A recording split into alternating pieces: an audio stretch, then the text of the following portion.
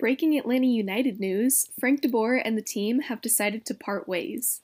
The team just announced this bombshell that everyone was kind of expecting, but none of us were expecting so soon, and I'm a little shocked, a little worried, and a little bit happy too. I think this is the right decision, but I didn't expect it to come barely 3 days after we got knocked out of the tournament. Honestly, I thought he would make a graceful return to the regular season and then exit at the end of this wildfire of a year, but instead he's probably flying straight from Orlando back to Amsterdam.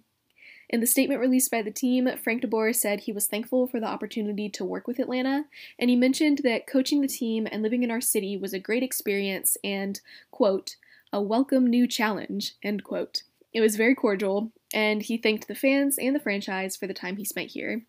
Then the club's president, Darren Eales, had similar niceties to share about Frank, citing his overall performance in our 2019 season at home and abroad as a strong, successful year, and he thanked Frank for the time and for the trophies. Now, I have to be honest, I was never a fan of DeBoer, but I would be lying if I said I didn't have fun watching the team last year.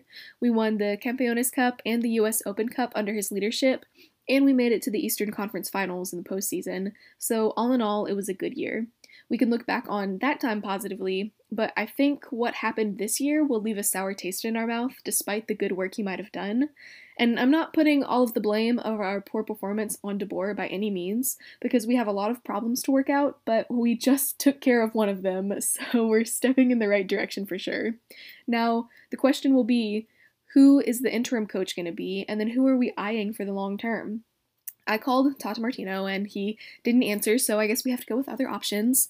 And I'm most interested in what country this coach is going to be from, because I think a big issue DeBoer had was the fact that he was trying to use European soccer in an American league with a team full of South American players. I love a melting pot, but that's too many puzzle pieces to fit together. DeBoer's coaching style was like putting a toy key in a Maserati, so we need to find a coach who knows how to jump the engine and get us back to the team we know we can be. I said it in my last episode, we have great players. They're all amazing on their own and have solid resumes, but they need someone to tweak the team match by match to make us perform as efficiently as possible. I don't know who these candidates might be, so as soon as I have an idea, I'll talk about those options in another episode. And as for interim coach, I am totally free, so just hit me up. But on a serious note, I figure we'll pull from our coaching staff for a temporary replacement for the next few training sessions, but I'm sure Atlanta will want to start somebody before the league resumes the regular season once this tournament is over. So the more I talk about this, the less confident I am about the rest of the season because there's going to be a lot of changes in the coming months, and I don't expect us to do well until next year. We've got some growing pains coming our way, and I'm ready for them as long as we get LGP or Gressel back in the process, but that's, topic for another day.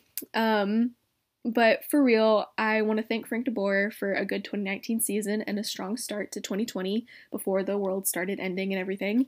I was at the US Open Cup game and I got to watch my team lift a trophy because of him, and I am definitely thankful for that, so best of luck in whatever you go on to do next, and I hope that video of Jose Mourinho talking about your performance as a coach stops haunting you soon. So, thank you to everybody who listened to this, breaking episode. Like and subscribe if you want to, and follow me to see when I post another impulsive episode in the future. And I will be back in a couple days to talk about the knockout round of the MLS is Back tournament, so look out for that episode as well.